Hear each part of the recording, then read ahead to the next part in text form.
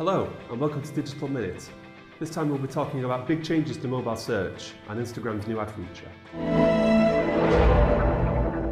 We knew it was coming, but Google has now confirmed that mobile friendliness will play a major factor in their mobile search results from the 21st of April.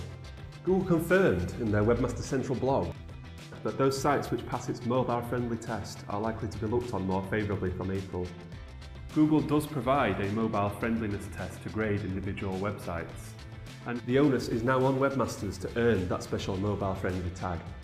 We've explained more about this over on the blog. For the first time ever, Instagram ads are now clickable, allowing the user to be whisked away from the app via a new browser window. Instagram's new multi-image carousels allow users to swipe through a series of images to see the latest fashions or cool car features, before heading over to the advertiser's website via a Learn More button. It's a promising feature for advertisers who previously had to make do with raising brand awareness rather than driving sales on Instagram. Thanks for watching. I'm Vincent Krasauskas, and that was your Digital Minute.